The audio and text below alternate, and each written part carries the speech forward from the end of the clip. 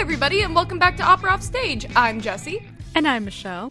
And today we have a very exciting interview with Tracy Cox, who is an opera singer and a fat activist. Today we're going to be diving in a little deeper on a topic that we covered on a previous episode, which is fat phobia. And we're going to get a little more in depth with what we as singers can do and some ways that we can address the ongoing fat phobia in our industry, as well as how we deal with a lot of the fat phobia in the holiday season. But before we jump into all of that, we have a couple of announcements. Yes, so you guys have been loving our Discord, and we're so glad because we have so much fun. If you're not familiar, Discord is a service where you can chat, you can use video, we stream our opera watch parties, and it's all for free. It's a lot of fun. This upcoming Sunday on November 22nd, we will be jumping on Discord for a little virtual Friendsgiving. We're so appreciative of the community surrounding Opera Off Stage. We're so thankful to have you guys in our sphere, and we love talking to you and hanging out. So at 5 Pacific and 8 Eastern, we'll be playing Jackbox games, which are little fun interactive party games. It's a lot of fun. It's very inclusive to musicians and non-musicians, so don't be shy. Come on in, come play some games with us. We'll probably share memes, funny videos, and it'll be just a good time to, feel connected to the young artist community. Yeah, it's a lot of fun, and it's very relaxed. We have a good time. Let me introduce you all to Tracy Cox. Hailed by LA Weekly as a force of nature, soprano and fat politics activist Tracy Cox is a performer and artist whose talent has been recognized by those in the highest echelons of the industry, garnering her a Sullivan Foundation Award, the Birgit Nilsson Prize at Operalia, and the Kirsten Flagstad Award from the George London Foundation. Tracy co-created the popular web series Angry Fat People with bass Matthew Anchel, which takes a lighthearted pop culture approach to serious issues faced by fat performers. She's been interviewed by the New York Times on fat politics and restaurant accessibility, and currently has over 14,000 followers on Instagram, where she regularly unpacks fat performance, fashion, and politics. Tracy holds a BA and an MM from UCLA and completed fellowships with LA Opera's Domingo Thornton Young Artist Program, Caramore, Ravinia Steens, Wolf Trap Opera, and the Miami Music Festival Wagner Institute, and Music Academy of the West. Tracy, we are so excited to have you here with us. You have put out so much amazing content, not only as a singer, but also as a fat activist, and your Instagram is incredible. I mean, we absolutely dug through it when we were doing our fat phobia episode, and it was so helpful, as was your interview with LA Opera. Anyway, we're just so excited to have you here. Oh my goodness, thank you so much. I'm honored to be asked, so thank you. You also just have such an impeccable sense of style. Like, True. Really, I was looking through your outfits and I was like, ooh, when I get out of this house. Oh my gosh, thank you. This is like what my life is now, is just a fashion parade in my house for my cat. Like but like I don't like having a day go by where I'm not like dressing up. I need that. This is my joy. Yeah. Yeah, I agree. I think it really helps you get your day started to actually just dress up for yourself and just to feel good. Totally. Yeah, my walks with the dog are epic. Yeah, the neighbors. It's all for the neighbors now. We love it. Yeah, we need to bring Tracy on for like a little IG live makeup tutorial, because that's what I love your account for. Oh my god, that'd be so fun. See, that's my account is so weird because it's like, let's do opera. Nope, let's do a winged eye. Like there's no limit to the things I want to talk about and do. Yeah. And your recent cooking tutorials. Yeah, I love to cook. Yeah. But I mean, I think that's really how opera accounts should be when you're talking about a personal singer's account. Is like, it's you as a person. Oh, I could not agree more. I get on the soapbox on this topic because I feel like singers get the worst advice around social media, where they're supposed to present this one kind of sanitized thing that's like, here's me on a gig, here's me at an audition, and you never get to know the person. And that's so strange to me, because when you're trying to build a following, when you're trying to build an audience, the only way you're going to be able to do that is if you invite them into who you actually are. So yeah, I feel passionately that singers should feel empowered to share who they are and the things that actually make them happy and excite them. Yeah. But obviously a part of that presence is also as a fat activist. And I want to ask you a little bit about, like, we covered kind of the general appearances of fat phobia in classical music, and they are many and varied. But one specific question I really wanted to ask you was, how do we start to deal with some of the roles like Falstaff where fat bodies are used as like a comedic trope, or they're used as like a representation of indulgence or gluttony? Like, what do we do with roles like that? Right. Well, I mean, I think that obviously there's kind of this tradition in opera buffo, like this very Italian kind of trope of old fat men who kind of show up and they're usually the butt of the joke. And so there's a part of that, like, I'm not on the train.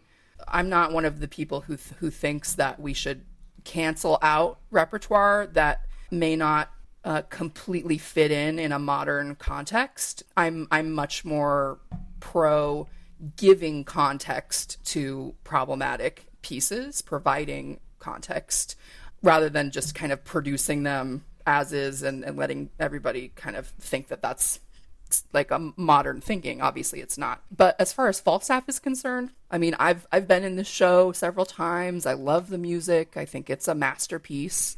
But when it comes down to it, we cannot use fat suits anymore. Like, that should not be an acceptable practice anymore. And it boggles my mind that it is an acceptable practice, that it is something we see on opera stages everywhere.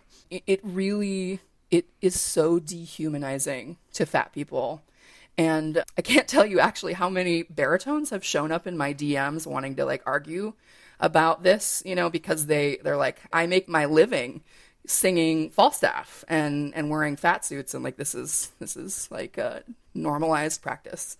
And they're right, it is a normalized practice. But when you're making your living that's dependent on, you know, taking jobs away from fat people and dehumanizing an entire group of people, that's not something that I think should continue. Yeah, so that's my soapbox about Falstaff. Yeah. No, I mean, that makes perfect sense. You should question any time you dress up as a person who that doesn't look like you. Right. And consider whether you are being dehumanizing and whether or not that representation is dehumanizing. Right. Yeah, exactly. Fatness is not a costume. Exactly. Yeah. Yeah. Not a costume piece. Also not surprised that baritones are always in DMs, just stirring the pot. Yeah. So let's just throw that out there. Exactly. They feel very comfortable just jumping into your DMs.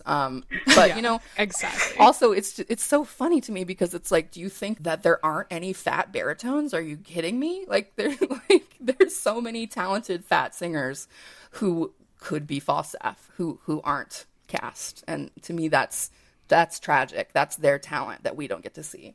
Absolutely. Yeah. Well, and I also think it speaks to just the inability of opera to innovate and move forward, that people do feel like they have to rely on singular roles to fill out their season. Sure. The reality is if the industry was really sustaining itself, there wouldn't be people doing the same role every season just to get by. Yeah, exactly. And of course I can understand that feeling of wanting security in this very difficult industry. You know, we're all trying to carve out our little niche, and it's like, if I can always get this, like I do the same thing with like Beethoven 9. It's like, well, at least I know I'll get a frickin' Beethoven 9, you know. I agree in that I don't think we as artists should be allowing ourselves to be boxed into these little tiny things, that this is the only thing I'm allowed to do, so I do it.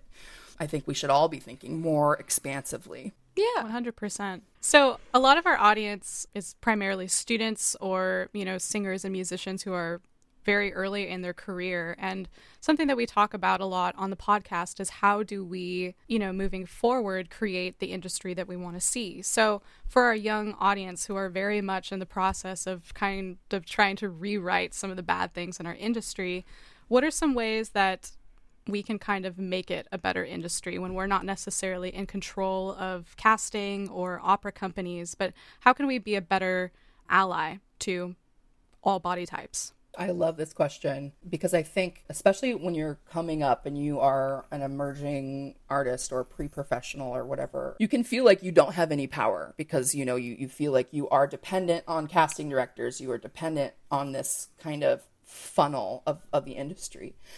And to some extent you are. On the other hand, especially with the kind of group that we have right now of young singers, more and more we're seeing solidarity among singers in a new way that is so exciting to me. I was in my first Young Artist Program in 2010. Is when I started. So that's just 10 years ago. And when I was in that YAP, there was an incredible amount of body shaming. It was completely commonplace and normalized for anybody to stigmatize me for my weight at work. And roles were taken away, like because I didn't lose weight, like all that kind of stuff that should be illegal.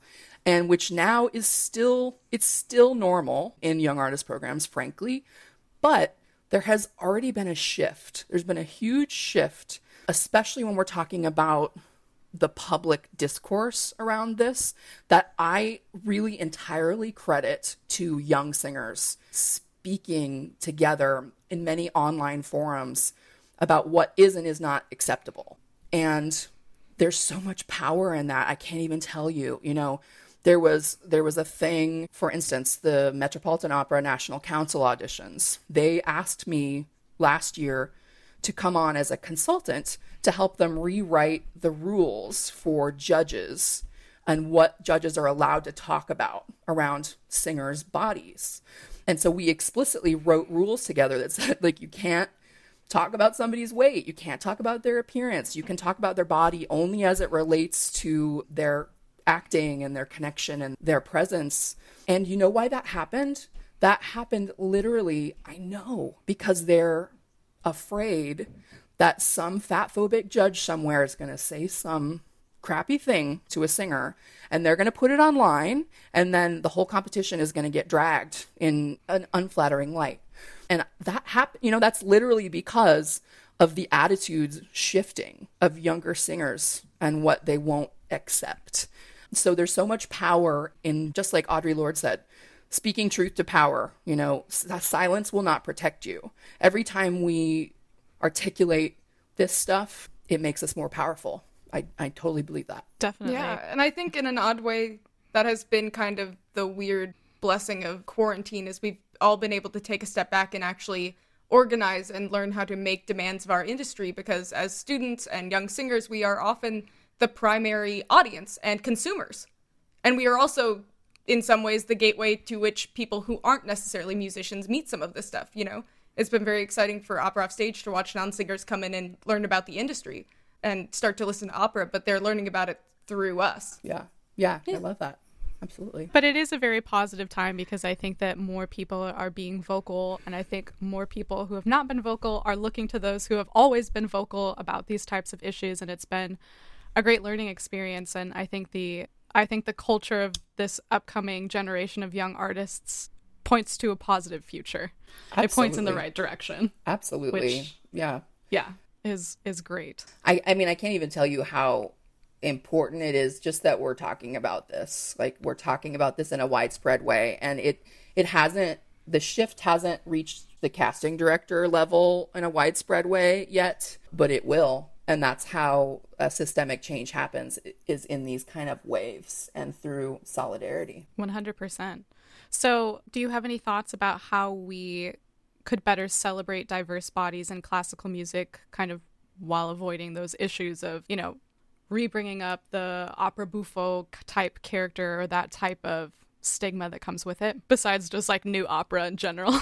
Right. I mean, like, I think frankly that it's kind of a two-part answer. The first would be, we need to expand who we're allowing on stage and in what roles we're allowing them to be in. So the most common thing that people like to cast me as is like the governess or the nursemaid or the something like that. And casting me as a romantic lead is out of the question for A level houses. They'll give me a cover for romantic lead, but I'm not going to go on. So we need to change what roles fat people are allowed to sing and Black people are allowed to sing. So many different marginalized groups.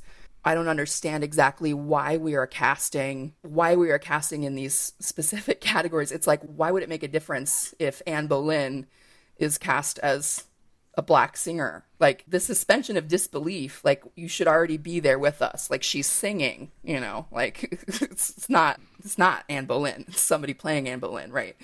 But sorry, I digress.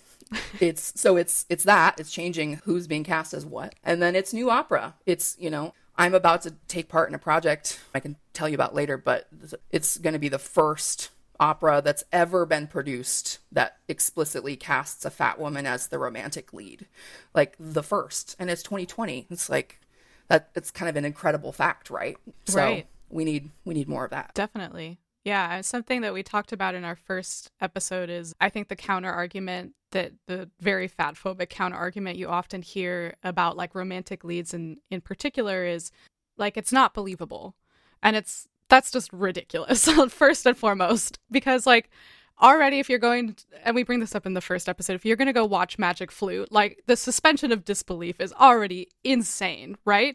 But even beyond that, why would you even have to have a level of disbelief to believe that fat people fall in love and fat people get married and fat people have sex and like are just normal human beings? Right. Like, and there shouldn't even be a level of disbelief. But then like, it's also opera. You know what I mean? Like, if anything, like you can see anything on the opera stage. That's the way it should be. Right. And that's the thing that when people say something like that, where it's not believable, they're telling on themselves, because we know, everybody knows that the average dress size for an American woman is a 16-18. So obviously the majority of American women like fall in love and get married and have kids. So it's obviously believable that fat people do all those things. So what I hear when somebody says that it's not believable is that they just find the idea of fat people being romantic disgusting. Like, it's like the most fat phobic thing you can say. It's like, you don't want to see it. Yeah, it's insane. It's just plain wrong. Yeah. Factually and ethically. But another big thing I want to talk about, and we actually wrote this question out before that CS Music article came out about dress codes, but how are the current standards of dress codes affecting fat singers? Like the expectation of what you should be wearing for auditions and competition? Well, I mean, obviously it's changing a little bit, again, because of the kind of pushback from younger singers in general. But when I was coming up through all the programs, like, I can't even tell you how many times there was a lady, just like that lady in Classical Singer article, who was, a major donor, who was, like the person designated to give fashion advice to the singers. It was like that at LA Opera. It was like that at Music Academy. Like, almost every program, there was an elderly donor lady who we were supposed to go shopping with, or like she would, kind of look through our clothes and tell us what we should wear. And so that's like the first problem. Not that there aren't stylish elderly women, of course there are, but when the aesthetic of the art form is informed by an age group that's not near the age group in question, it doesn't make sense to me. And always that aesthetic was informed by fat phobia. So the endeavor was always to make yourself look smaller. Like, the advice that I got, wear black so you blend in with the curtain. They can't tell how big you are. Literally, like, they want me to be a floating head.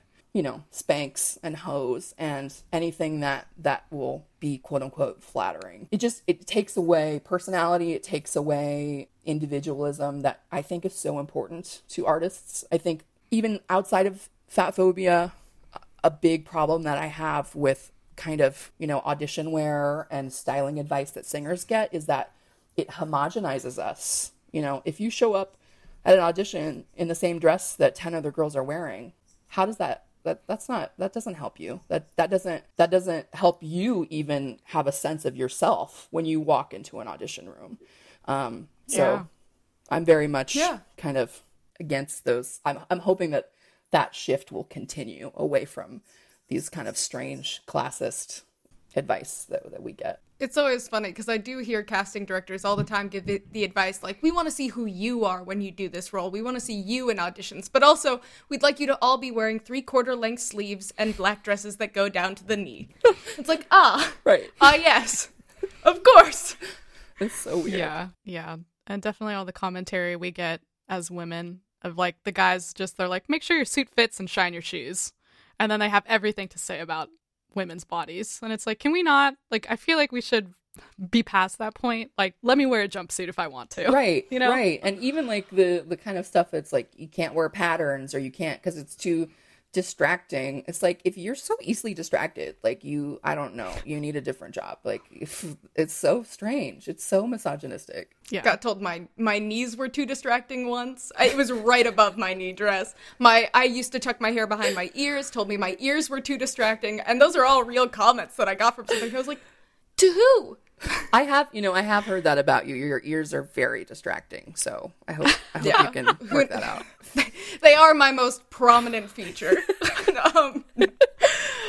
It's such a shame because there is so much individuality and there's so many interesting people with interesting styles. And I think that spirit is kind of missing in opera, especially at the young artist level where we're all so quick to absorb the advice of people who have already made it that we miss out on the chance to really carve out these really beautiful spaces to create new spaces for opera. I think that's absolutely right. And I think actually that you are kind of hitting on something that's even bigger about this kind of industry, in that there's kind of like this farm system for singers, right? Where many universities let in too many singers because they want the tuition. And then everybody goes through this funnel where we all are given the same advice and we're told that there's only one kind of path that you follow to be successful as a singer. And so it just churns out all of these singers who sound similar and who look similar. And it's a complete disservice to them as artists. And I think it's so important for young singers to realize that there's a million different paths and that there's a million different ways to be as an artist. The sooner you can figure that out, the more success you are going to find as an artist. So anyone who's telling you to homogenize, anyone who's telling you have to follow these steps, I just fundamentally disagree with. And I think that that's detrimental to you as a singer. Absolutely. Yeah. I mean, yeah. If you use the funnel method, you're going to get just a handful of singers who are willing or maybe kind of sort of fit that box that faculty want to fit. 100%. Yeah. So the quarantine has obviously changed the way we've approached the music industry this year, but it's also, I think, changed a lot of how people have participated in all different types of activism.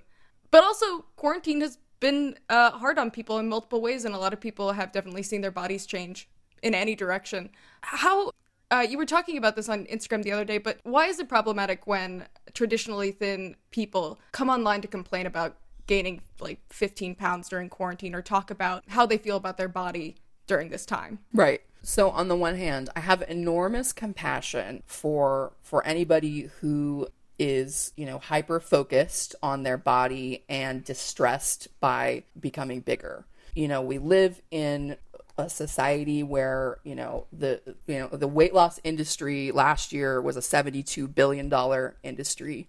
You get it from all sides telling you that not only are you less attractive as you get bigger, you also are going to die because obesity kills, et cetera, et cetera, et cetera.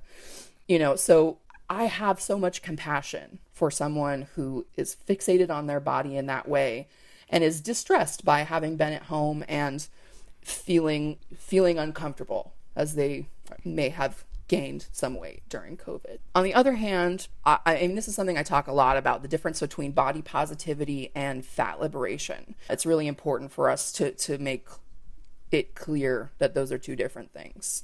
Body positivity is about the individual. It's about, feeling okay in your body, which is something that I would venture to say most people endeavor to do. Most people struggle with this, whether it's body dysmorphia or feelings of, low self-esteem, etc. But fat liberation is about systemic change. Fat liberation is about how fat people don't have access to health care, don't have access to employment, don't have access to equal pay, don't have access to housing or travel, or even something simple like sitting at a park bench, sitting at a picnic table. We're excluded from so many portions of society. And so fat liberation endeavors to shift those systemic issues. So when somebody comes online and, you know, talks about like the 10 pounds that they gained, while I have compassion for that, I also immediately think of like, well, you know what? You have access to the world in such a fundamentally different way than I do. And it's difficult for me when someone like that is centering that issue in a kind of tone deaf way that doesn't acknowledge that kind of widespread injustice. Yeah. I think you made a great point on Instagram when you were saying, like, take all that self-focus, all that feeling that you're trying to control and really put it towards fat liberation, because fat liberation, at the end of the day, helps everybody. Absolutely. When you focus on this individual, you're not addressing the actual root of the problem, which is the systemic level issues that make us feel this way about our body, that keep fat people from getting the kind of health care that they need, for keeping people from working. At the heart, and correct me if I'm wrong, but at the heart of a lot of fat phobia is realistically, we always think that it's a self issue, and what it really is like there's desire for success and love and all these things, and all these industries are completely dedicated to making sure you know and you feel like you are going to be locked out of that. Yeah, absolutely. And you know, when we talk about this idea of the body hierarchy, meaning that if you are in a normative body, you are at the top of the hierarchy and you have the most access, you have the most love, etc. But if you are invested in sustaining the body hierarchy, you have to remember that you're standing on the shoulders of fatter people. They're the ones who are propping you up at the top to be able to get that access. So when you have those fears about losing that access, you want to reframe. You want to completely reframe. It's not about you maintaining your access. It's about you contributing to wider access for everyone. Yeah, 100%. And I think what I really liked about your Instagram post was the bit about, you know, like, it's not my job to be the therapist to these people who are complaining and who are in, you know, stereotypical normative bodies to be complaining about gaining 10, 15 pounds. And I think that's so important. We should not be putting any burden on you to comfort us in those types of situations.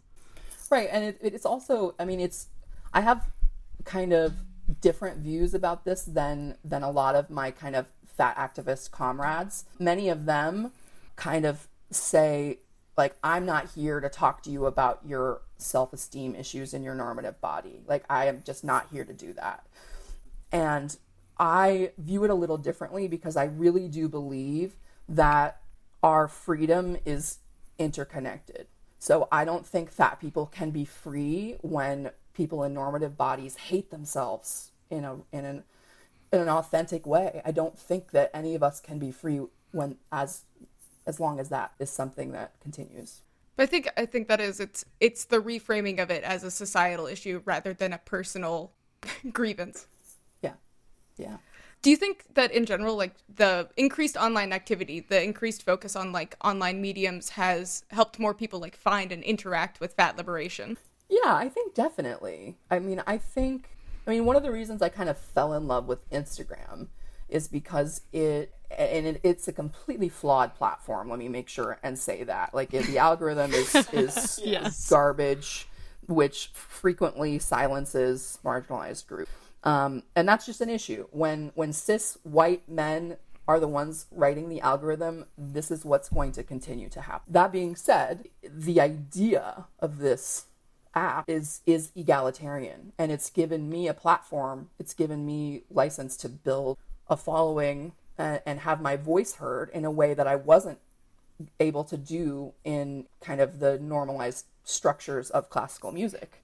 So I'm really grateful for that. And yeah, it's so exciting to me to see fat liberation, not just body positivity, but fat liberation become more and more mainstream. It's wild. And I think that it's entirely because, you know, they're hungry for knowledge. They get on these apps. I mean, people love to poo-poo, you know, social media and say that it's evil, and in some ways it is.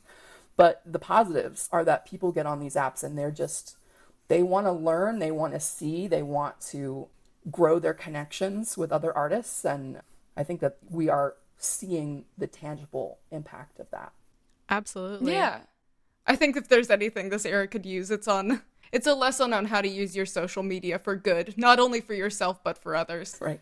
Yeah. You know, social media has been very powerful, especially during quarantine. I mean, you're seeing so many wonderful and incredible resources and community groups popping up on Instagram and Facebook and elsewhere, you know, coming out of this resurgence of the Black Lives Matter movement. You're seeing a lot more mainstream and widespread activism and fat liberation. It's a really great time. There are a lot of positive things happening on social media where I would just encourage everybody to really seek out those sources, because you really can learn so much and be exposed to so many new perspectives and resources.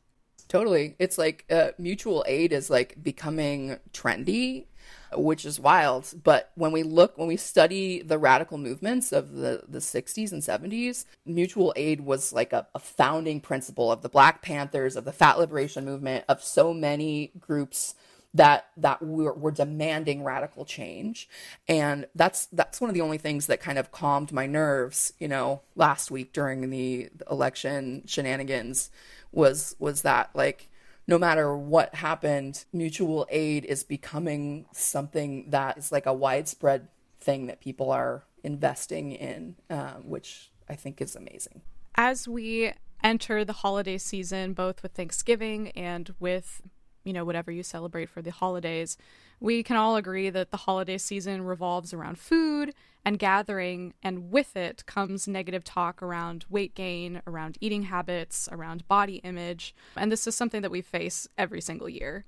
So, Tracy, how do we call out and educate people on common holiday remarks that are rooted in fat phobia? That's such a good question. I think that it's really important for yourself to establish boundaries, like before you go to these gatherings, to actually literally sit down and write what is and is not acceptable for someone to say to you about you. So is it acceptable for someone to comment on my body, whether or not it's like you've lost weight or you've gained weight or whatever? Is it acceptable for someone to comment on what I'm eating, what I've put on my plate? When you've answered that, then maybe write a script for yourself so that you can stick to the boundaries that you've set. And because when you do this once, it becomes so easy to do it, or not so easy, but much easier to do it in different settings as it arises. But, you know, even somebody, because many times this arises in a kind of benign way where someone says, you know, like, oh, you look great. Have you lost weight or whatever? And to stick to that boundary, you can say, thank you so much. I don't really talk about my weight with anybody without, you know, kind of inviting that, but thanks.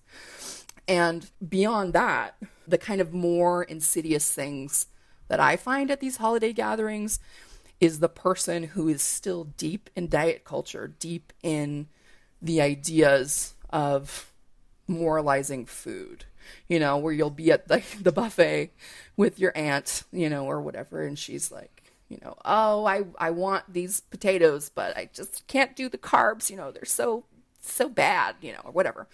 Yeah. That's what I find really hard to navigate, you know, because you love your aunt and she's saying that because she's been told this, she's been taught this message for many, many years and hasn't perhaps had the same access to a political education around these issues.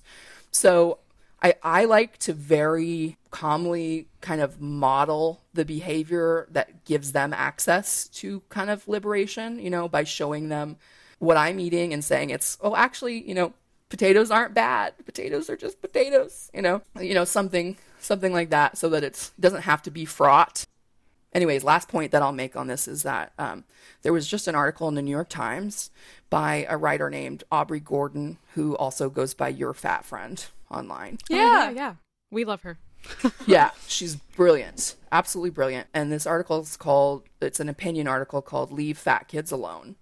And I just urge you to read this because more than anything at these family gatherings, kids are being taught messages. Kids are being sent messages about their bodies that they will internalize for their entire lives.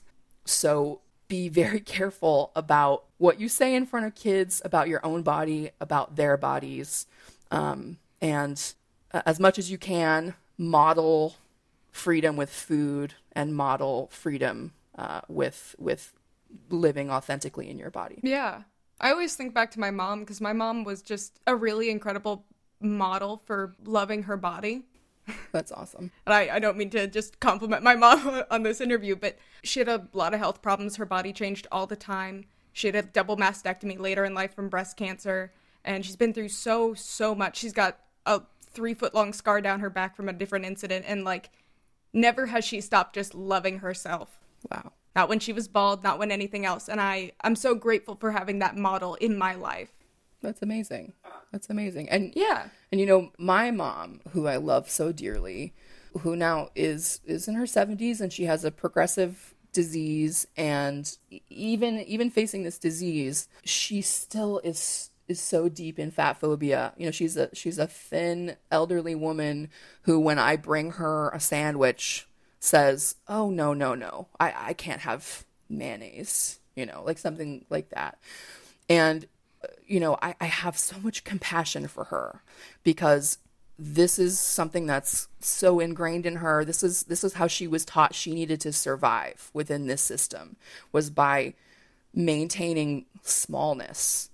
So as much as I can, I mean, it can be triggering for me to be around my mom because of that. But as much as I can, I try to model this kind of freedom and this kind of behavior, and it is a gift to them. So sometimes it's hard to have compassion when it triggers your own, you know, battles. But as much as we can, we want to model this behavior to those who haven't had access to the education.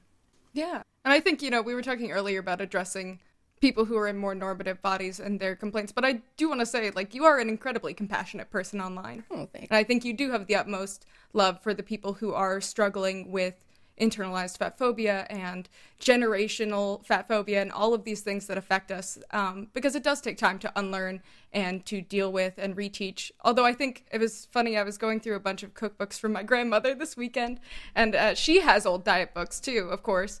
And it's so funny because, of course, the advice is completely opposite to most of the stuff we'd say today. And in another 20 years, it'll be the complete opposite again. And I think that's a good lesson in not moralizing food, is that it's just always going to keep changing. Exactly. There's no good, bad. It's just food. Yeah. Exactly. Yeah. Yeah. But I do love her, like, 900-page cookbook on all carbs. And I will use it. That's amazing. But yeah, and I think the other big one is New Year's. People like to set new goals. And a lot of those goals are sometimes rooted in changing your body or how you look or a number on a scale. And I think a lot of people think that that's self-improvement, but it's realistically more about, like, control and trying to change how other people see you, not always how you see yourself. And so how can we exchange maybe some of those more fat-phobic goals and change them into something that is more at the root of, like, what their purpose is, which is, like, self-love and confidence and success, the things they think that stands for. Right. Yeah, well said. When we are facing these kind of setting these goals, setting these resolutions, I think that there's a couple of questions we need to ask ourselves. The first, just like you said, the first is this goal going to change my experience in the world, and why? If I meet this goal, is it going to change my experience in the world, and why? So if the goal is to lose weight, and you reach the goal, it's going to change your experience in the world. That's the answer to the first question. The second question is why? Well, because we value thin people over fat people. So if your goal is to perpetuate the body hierarchy, to perpetuate this system of fat phobia, I would say that is a goal that I would reevaluate. Secondly, I think that we can shift away from setting goals like that when we set goals around behaviors rather than incentives from an unjust system. So there's plenty of goals that you can set around, you know, improved health markers and, you know, improved functionality and mobility and, if those are your goals. But there's a huge difference between setting a behavior goal of, I'd like to move more because it helps me sleep better, than I would like to log an hour at the gym 7 days a week so that I can lose X number of pounds. That's just a totally different framework. One hinges on the marginalization of a group of people, and the other hinges on you feeling better and living a life that you want. Yeah. Well, and I think there's just so much more joy in that, because when I used to do different sports and things, like, it's much more fun to see what you can do. Right. And not care. Because the other thing is, like, not all sports or exercise will change your body in the same way. Right. Yeah. And bodies Wouldn't you rather see what you can do? Bodies are amazing. Like, they are so amazing. And when we give ourselves the room to discover that, like to like approach our bodies with a sense of discovery, rather than setting arbitrary metrics that if we don't meet them by January 28th, we've failed. Don't set yourself up for failure. Like, set yourself up for a life of discovery and a life of always growing, always figuring out something new. Yeah. Well said. Yeah, definitely. So, Tracy, you have a wealth of resources and information and just like bomb ass content on your page. So tell our audience, where do we find you? How can we support you? What do you have coming up? Thank you. So you can always find me at Sparkle Jams on Instagram. There's a couple different resources there that are important. There's the FatLib resource library that I've created that you can find in my highlights on Instagram. That's an Airtable that includes a lot of resources around, research on weight stigma and fat liberation issues. Well, let me quickly second that your Airtable resource is incredible. And if you enjoyed our Issues in Opera Fat Phobia episode and enjoyed this episode, please check out the resources that Tracy has clearly spent a lot of time putting together. Yay, thank you so much. Oh, and if I may, next weekend I'm leaving for my first gig in the midst of COVID-19. Yeah. But Victory Hall Opera has commissioned a world premiere that's called Fat Pig. And it's based on the play by Neil LaBute with a libretto by Miriam Gordon Stewart and composed by Matt Bowler. And so a week and a half from now, we're going to be doing the first workshop reading of the piece, and it's going to be produced with a full production in 2021. So it's the first opera to ever feature a fat woman as a romantic lead, and that's me. So I'm so excited. There's going to be a stream, so please tune in. Yes, we that's will. amazing. Oh, we will definitely be promoting the heck out of that. Yes. Yay. And congratulations. I mean, that's a huge milestone and yeah. How incredible. Thank you. Yeah, I can't believe it. I mean, even I can't tell you, I mean, rehearsing learning the music, like it's been so emotional because I've just never seen anything in a vocal score that comes close to my experience in the world. So it's really an amazing project that I'm so thrilled about. Yay! Well, and you're also an incredible performer. We've been sending videos back and forth of you singing. Oh my gosh, thank you. Oh, yeah. Literally before this, like yesterday, I texted Jessie. So, if you haven't already heard Tracy sing, go to her website, thetracycox.com, and click on her little, listen. And it's going to take you to this, just stunning performance of Visi d'Arte, right? Yeah. Yes. And I was I got chills. I immediately texted it to Jessie and I was like, we're literally having her on the podcast. Can we just talk about that for a second?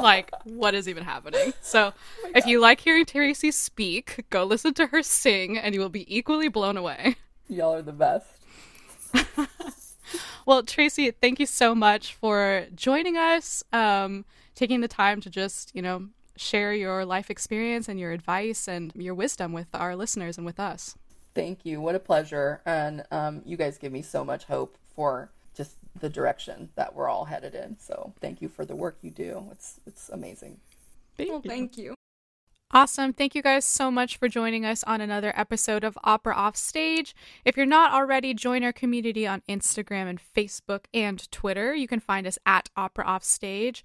We recently released a lot of workbooks, a lot of different stuff to download and check out to get you organized for this audition season. So check out our website, opera-offstage.com, for lots of helpful resources. And you can also check out our YouTube channel, also under Opera Offstage, for some good laughs. We will see you guys next time. Bye! Bye!